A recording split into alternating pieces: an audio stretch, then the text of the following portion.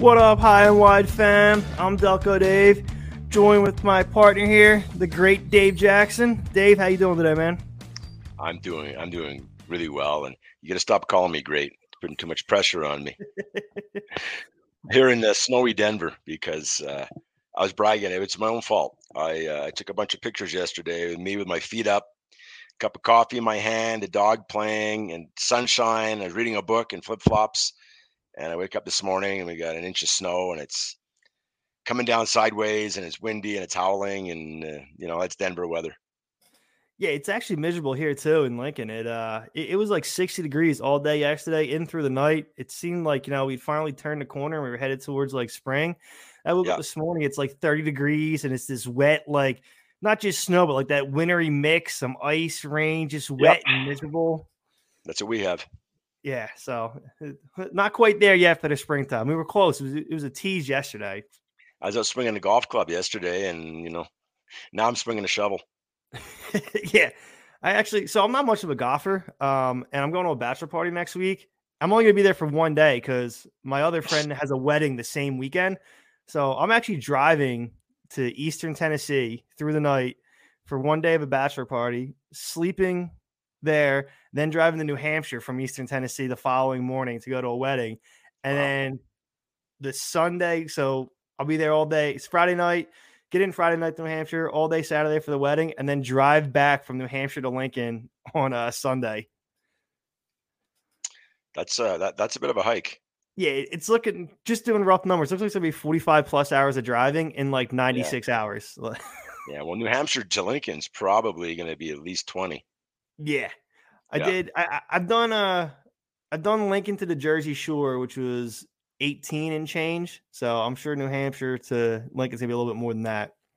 Well, when I moved from Montreal to Denver, uh, I made 3 different trips by car, all one way, Montreal to Denver, and broke it up. Stayed overnight in Chicago both times, but took me about a good probably 16, 17 hours to Chicago. And then, Lincoln's another, what, 4 hours past there at Chicago, least. Lincoln, Chicago is like 8 hours, 8.5 hours. Yeah. Okay. So, yeah, you're looking at a hike to the East Coast.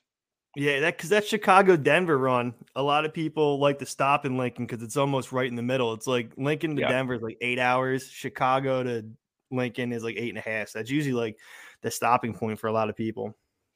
Yeah. It's funny because the drive from Montreal to Chicago was very stressful, actually. I mean, you come down through Syracuse, and then you hit what is it, the 81? No, 81's going down, and then you hit the 90, I think, going west. Yeah, 70 goes west, 80 goes So west. maybe it's the 70 I'm thinking of, but I mean, you're going through, it's all old highway, lots of 18 wheelers, lots of traffic, no shoulders on the road, all the way into Chicago. And then you leave Chicago and you go through Iowa, Nebraska, and it's just, I mean, wide open. You put it on, you watch your dog run away for 3 days. Yeah, it's that flat flyover states, man. Oh yeah, you got that crop dusters flying. You got the big sprinklers in on the farms and everything. And the only real landmark was the Speedway in Yeah, Iowa. no, for Yeah. sure, man. All right, well, enough about our road trips. We were talking this week about how it was kind of a slow week, and thankfully for us, Jordan Binnington gave us something to talk about.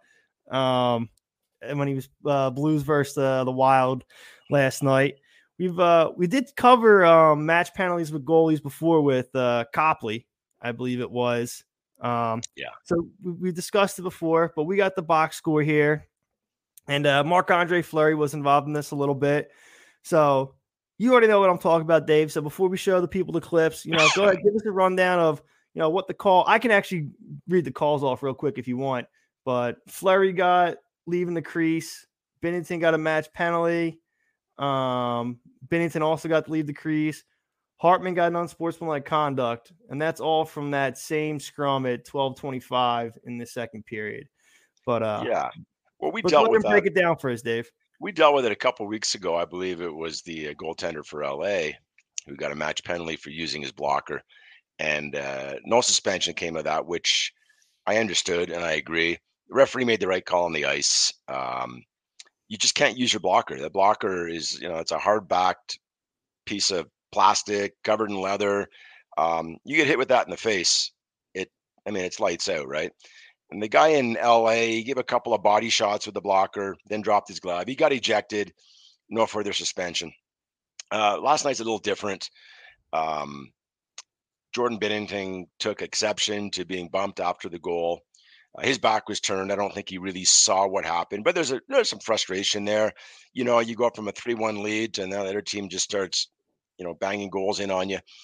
Season's not going great, so um, he takes exception.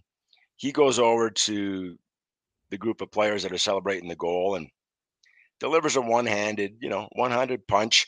I'm not sure how much contact he made, but the intent was there. Fortunately, nobody got seriously injured. But Rule 51 states that if you use your blocker in an attempt to injure someone, and that's the referee's judgment. But I think when you take a punch at someone's head with the blocker on, you can reasonably assume that there's potential for injury.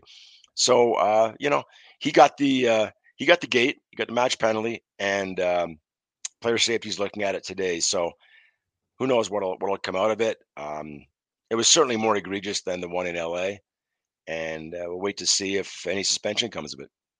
Now, when we talked about the one from LA, the Copley one, it was also in the second period, if I remember correctly. And you discussed back then about how, like, you didn't think a further suspension was really warranted because he got thrown out of the game and they had to play the rest of the game down already. So there was no need to do any more. Like, they had to take the penalty minutes and then to play the rest of the game with their backup goalie. Similar kind of situation here, but you said it's more egregious. So what do you think this one's more likely to catch any kind of suspension? I think this one's more likely only because the one in LA, he was on top of the guy. He delivered the body. I mean, they were body shots, right? He was kind of on top of the guy, and he was short little jabs kind of in the guy's stomach area. And then he dropped his glove. And in that case, the guy who was getting punched kind of started everything in LA. He sucker punched the goaltender. This case last night, he went after a goal scorer who was not really prepared. It was a surprise. He wasn't engaged with the goaltender. He was celebrating with his teammates, and all of a sudden, the blocker comes in the head area, neck, head area. So, yes, it's more egregious. Potential for injury was greater, and I think the fact that player safety is I believe that they're holding a hearing. I believe which is what I read. There was no hearing announced in the Phoenix Copley one in LA. So that would tell me that something would probably come of it. I mean, at the minimum, a fine, but who knows? I mean, it might get a game or two. Injuries should not be, it should be the act and not the result that determines a suspension. And I believe that's how player safety works, even at the NHL level, is that they suspend based on the action. But if an injury results, then I think that suspension increases if there's an injury. There was no injury last night, so we'll wait to see if they deem the action to be egregious enough. And if so, he might get a game or two. I mean, we all look at our watches and wait for it to come out, right? But, it's not for St. Louis right now. I think their playoff hopes are have been kind of extinguished.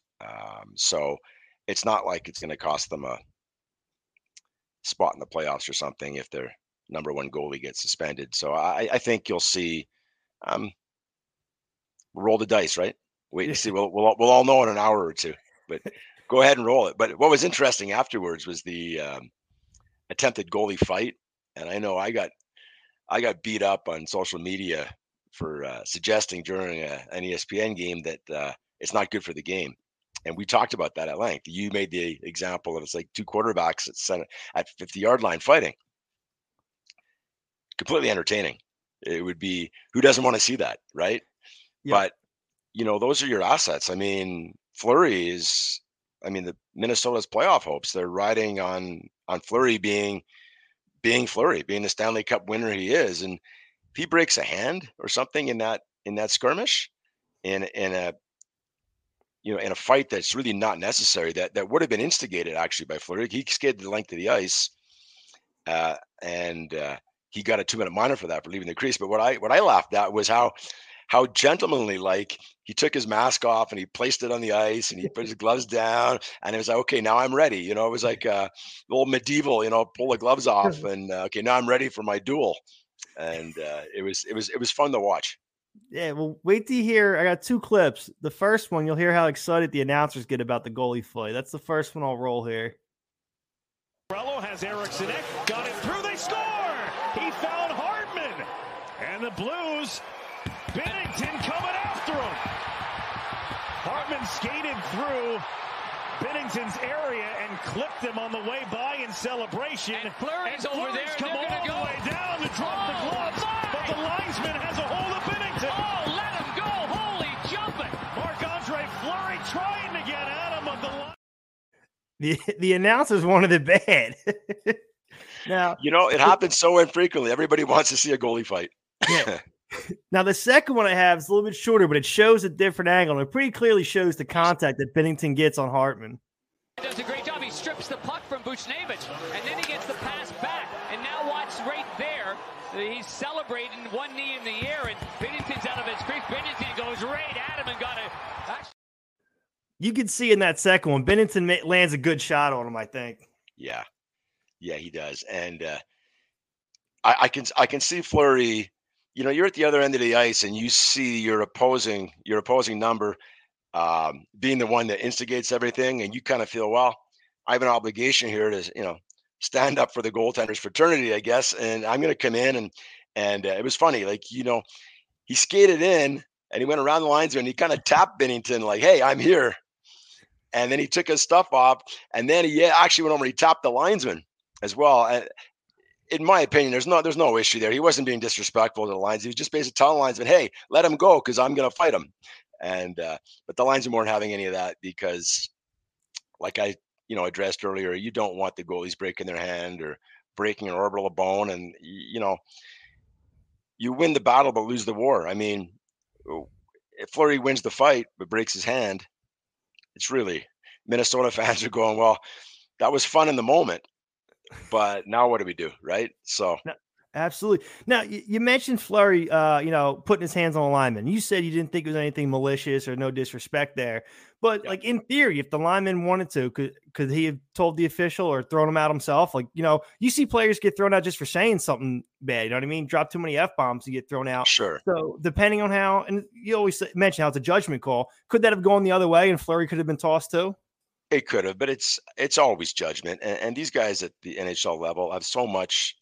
There's so much judgment, so much experience, and those two linesmen, they know where it's coming from. They know there was no disrespect intended. It was just a matter of, hey, just letting you know I'm behind you here, ready to throw. If you want to let him go, I'm here. And you know what? In a case like that, the one linesman was with Binnington. The other linesman was involved trying to separate the guys. When he realized that Fleury had skated length of the ice, he immediately addressed it and came over and grabbed Fleury. Let's say, for example, he'd been too busy, like he was wrestling a guy on the ice or something. In that case, the linesman holding Binnington might have had no choice but to let him go. From everything I've always seen, Fleury's a gentleman. He's not going to start suckering a guy when he's being held by the linesman.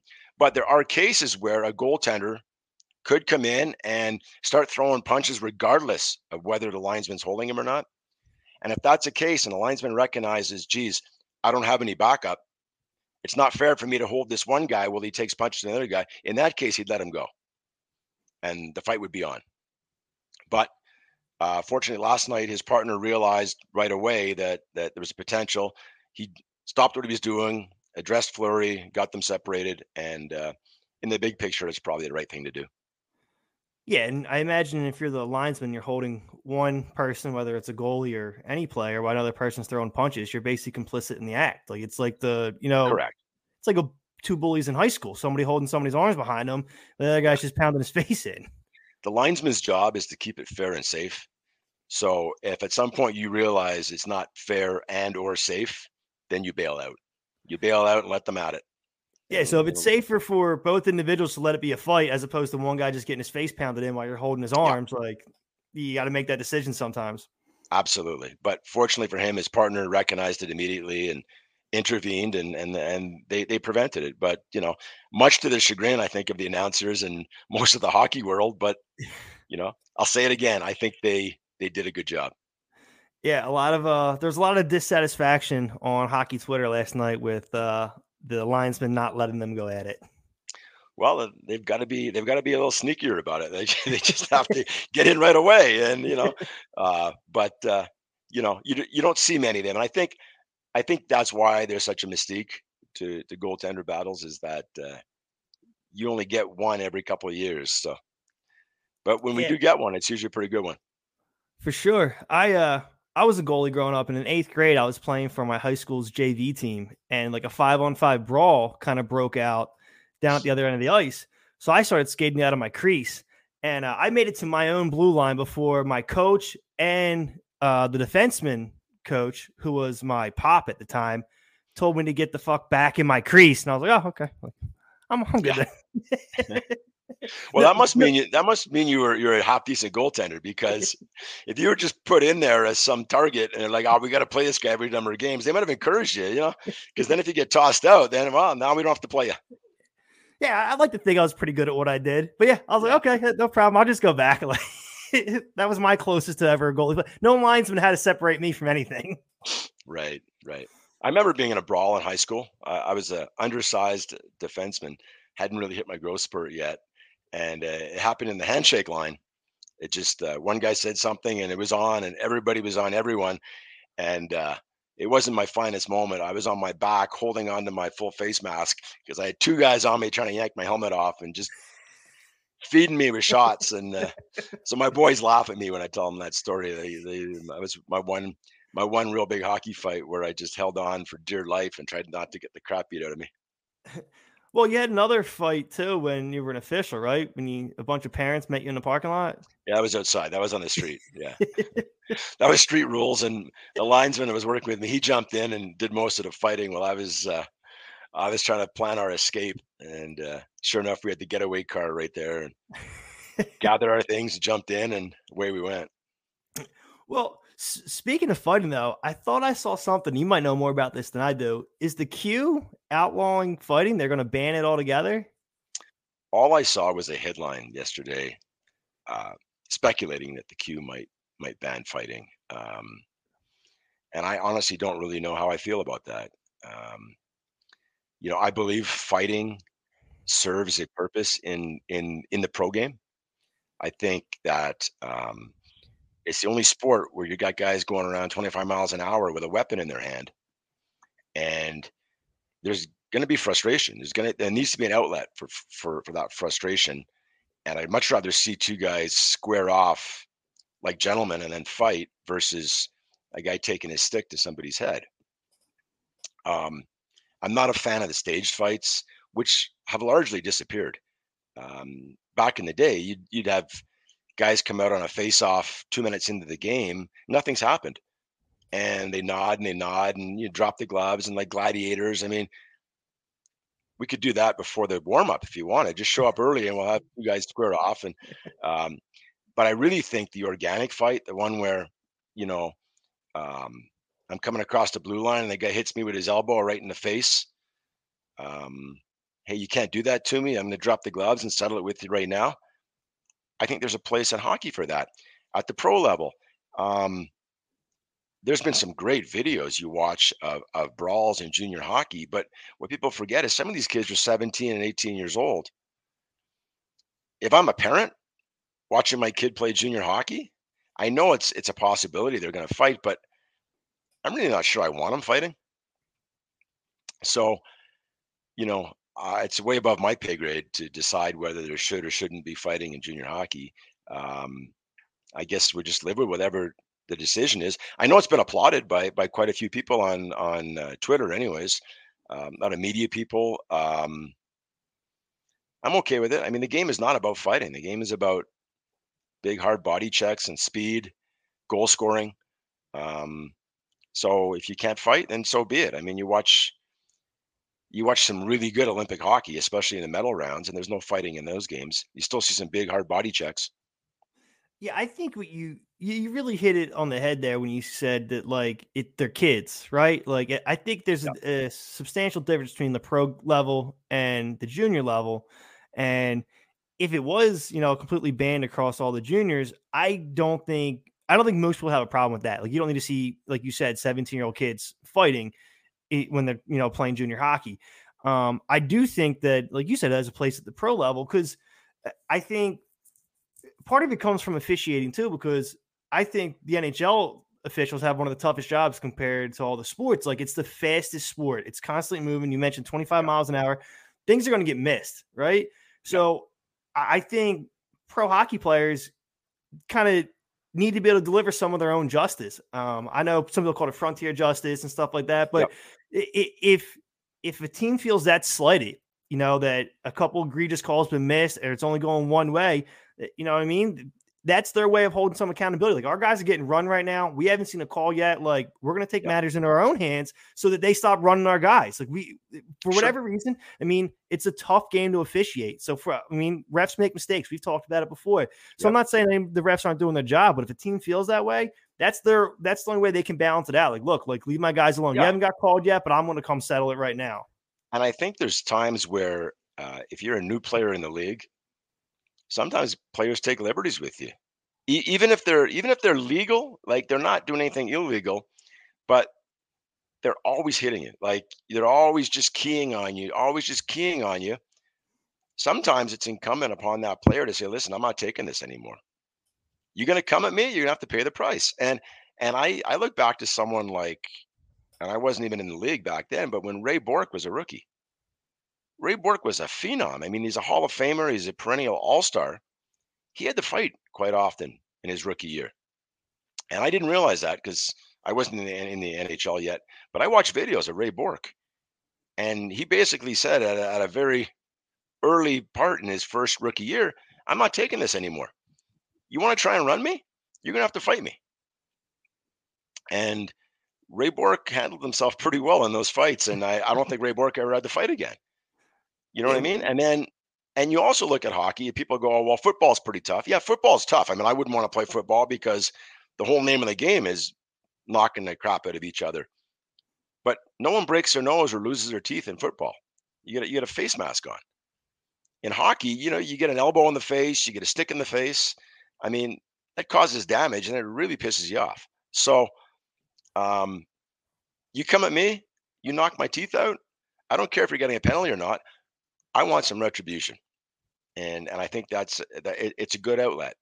But harking back to junior hockey, I've talked to kids, and you can talk to guys in the NHL now, that they go to their first junior training camp, 15, 16 years old, and they're playing against men. They're playing against veteran 20-year-olds who are fully developed with a beard. And here's this kid just turned 16, hasn't finished growing yet. He doesn't have man strength. And the coach is telling him, hey, listen, if you want to make this team, you dump it in that guy's corner and, figure it out yourselves. So the kid does it, and he gets his lights punched out. It's probably not good for the brain. It's not good for his self-esteem. It's not good for anything. So I think we're in agreement here that when you hit pro hockey, when you're an adult, you do what you want to do. But in junior hockey, let the powers that be decide what's going to happen in their league. Yeah, no, I agree with that 100%. So we're winding down now. So Dave, if you want to touch on the dog's like, I don't want you to end yet. He's enjoying the show. He's enjoying the show. Right. Well, no, we were talking about the topic we're going to cover and go more in depth in the off season, but we're talking about training for the officials, young officials coming up, what they go through. So why don't you give us some insight on that, Dave, as we wrap it up? Sure. Well, we can absolutely have an in-depth podcast in the summer. We'll just deal everything, how you become an official, what they go through to get there, what their day is like, the rigors of the season. But just I just posted something on Twitter. There was a basketball referee who got into a altercation with parents. High school basketball. The kids were 10 years old. It was a girls' basketball game, and referee had to run a gauntlet trying to get out of the gymnasium, and it's all on film. I just posted that on my Twitter account. I'm just like what's going on with with these adults who feel that it's their right to accost or criticize these officials, whether it's on a basketball court, a baseball diamond, or an ice rink. It's just not right. Are there bad calls? Absolutely. I mean, I remember doing my first game as a referee. I was 14 years old. I had no idea what I was doing. I missed calls. I made wrong calls. I was awful. But I can't imagine having to come off the ice at 14 and 15 years old and having 6 parents there just preventing me from leaving. It's just not right. We addressed it earlier. I had it happen to me when I was 18. That was disconcerting. But I just think it doesn't matter if the kid wins or loses. It really doesn't. It's all about adversity and how you deal with adversity. So let's say your kid's team loses. Are you going to walk into work the next day and have all your coworkers laugh at you and go, your kid lost last night? I mean, nobody cares. No, in fact, your kid probably cares less than you do about losing. He wants to go get an ice cream and play some video games when he gets home. So I don't understand why these parents live and breathe and die with every call made on the ice by the officials. I understand if the referee lets the game get out of hand and maybe it becomes a dangerous situation, then you might have a valid reason for being upset at the officiating and going, that official created an unsafe environment for my child. That I understand. But just a missed call here or there, or maybe calls that are made that shouldn't have been made, do everybody a favor. Do yourself, do your own reputation a favor, and just chill out. Chill out and let the kids play. Let them overcome adversity of a bad call. And things aren't always going to go your way. So it's a great lesson in life. And that's what I'm signing off with. Yeah. And I mean, you brought up a good point. Like, these are kids that are officiating a lot of these games. Like, they're officiating games of kids that are 4 or 5 years younger than them, but they're still kids themselves, 14, 15, 16 years old. And the whole topic of parents involved in youth sports is actually something that I've had some discussions with some friends and buddies of mine, because like my parents' generation is basically the generation that kind of created the participation trophy, and everybody kind of dumps it on the millennial generation. Like, oh, you kids grow up with participation trophies. And I'm like, yeah, but like, I was a kid. I wasn't deciding this stuff. Like, there was parents that couldn't accept the fact that their kid wasn't the next Wayne Gretzky or Michael Jordan, and their kid wasn't that good. So they went ahead and made sure everybody got trophies to make themselves feel better. Don't dump it on the kids that were playing the sport that like, oh, this is how you were raised for participation trophies. But yeah, it's because of the insecure parents that couldn't handle the fact that they weren't raising the next great one. And that's why they came up with that. Like, that's actually something that parents being involved in youth sports is actually something I've had like debates with like my friends. So you're kind of dumping on me because I'm considerably older than you are. So I'm probably the same age as your parents. Probably. And I've got a theory on that. It's kind of cyclical. I mean, you go back to like my parents loved me, and they did everything. They sacrificed. They worked hard jobs to get me everything I could. But like when it came to helicoptering or micromanaging what I did, it was like, no, I left the house at 9 a.m. and it's like, be home when the streetlights come on. And they had no idea where I was, right? And then my generation says, well, you know what? My parents never really, took any interest in if I couldn't make a practice, right, had to get a ride to a game, my parents weren't setting that up for me. It was like, well, you should have arranged a ride for the game. I'm not doing it for you. Right? So, I had to call my coach. I had to call kids on my team. Hey, can your dad pick me up? I need a ride to the game. What did I do for my kids? Well, I had their schedule. I made sure their bag was packed. They didn't forget their skates or gloves. I made sure they had a ride to the rink and all that. They were like pro hockey players. All I had to do was show up and play because dad's got everything arranged for them, right? So I'm curious to know if it's cyclical, because now they had everything done for them. If and when they have kids, are they going to go, dude, it's not my problem. I'm used to having it done for myself. Figure it out yourself. And it'll go back to being like, my grandson's going to have to go, I got to figure stuff out myself, or my granddaughter's going to have to figure out things out themselves. I mean, unless grandpa wants to do it for them. I was just about to say, I bet grandpa's going to get a phone call. That'll be a phone call. Which I probably will, because I'm a big sucker for that. But, I'm just, it's funny how it goes in cycles like that. So who knows? But you're right. I'm not a big fan of everybody gets a trophy. But I'm also not a big fan of it's all about winning, especially when you're young. I think it's all about building a culture of being a gentleman, or a even in girls hockey, like just being a good person. And if I have a choice of my child playing on a team with a coach who's a clown, who just berates officials and berates his players but wins, versus a coach with an average winning record but really creates quality young adults and instills values in them, that's the coach I want my kid playing for. Yeah, no, because absolutely. because when you're, I believe as a parent, it's your job to do that. But when your child's not with you, you want someone else in their life that's going to instill the same values that you value. So, yeah, I mean, it's one of the things you hear in just in life in general. Surround yourself with good people. It's the same thing with kids. Like, you're not gonna, as a parent, you can't be there all the time. So like, you want them to be around good people, whether it's good teachers, good coaches, whatever, friends, neighbors. Like, you want them to be around good people that are gonna, put the right kind of values in them. Absolutely. Yeah. Well, that looks like it's it for us, Dave. High Wide fam, have a good one. Hope everybody enjoyed the show. See you guys next week.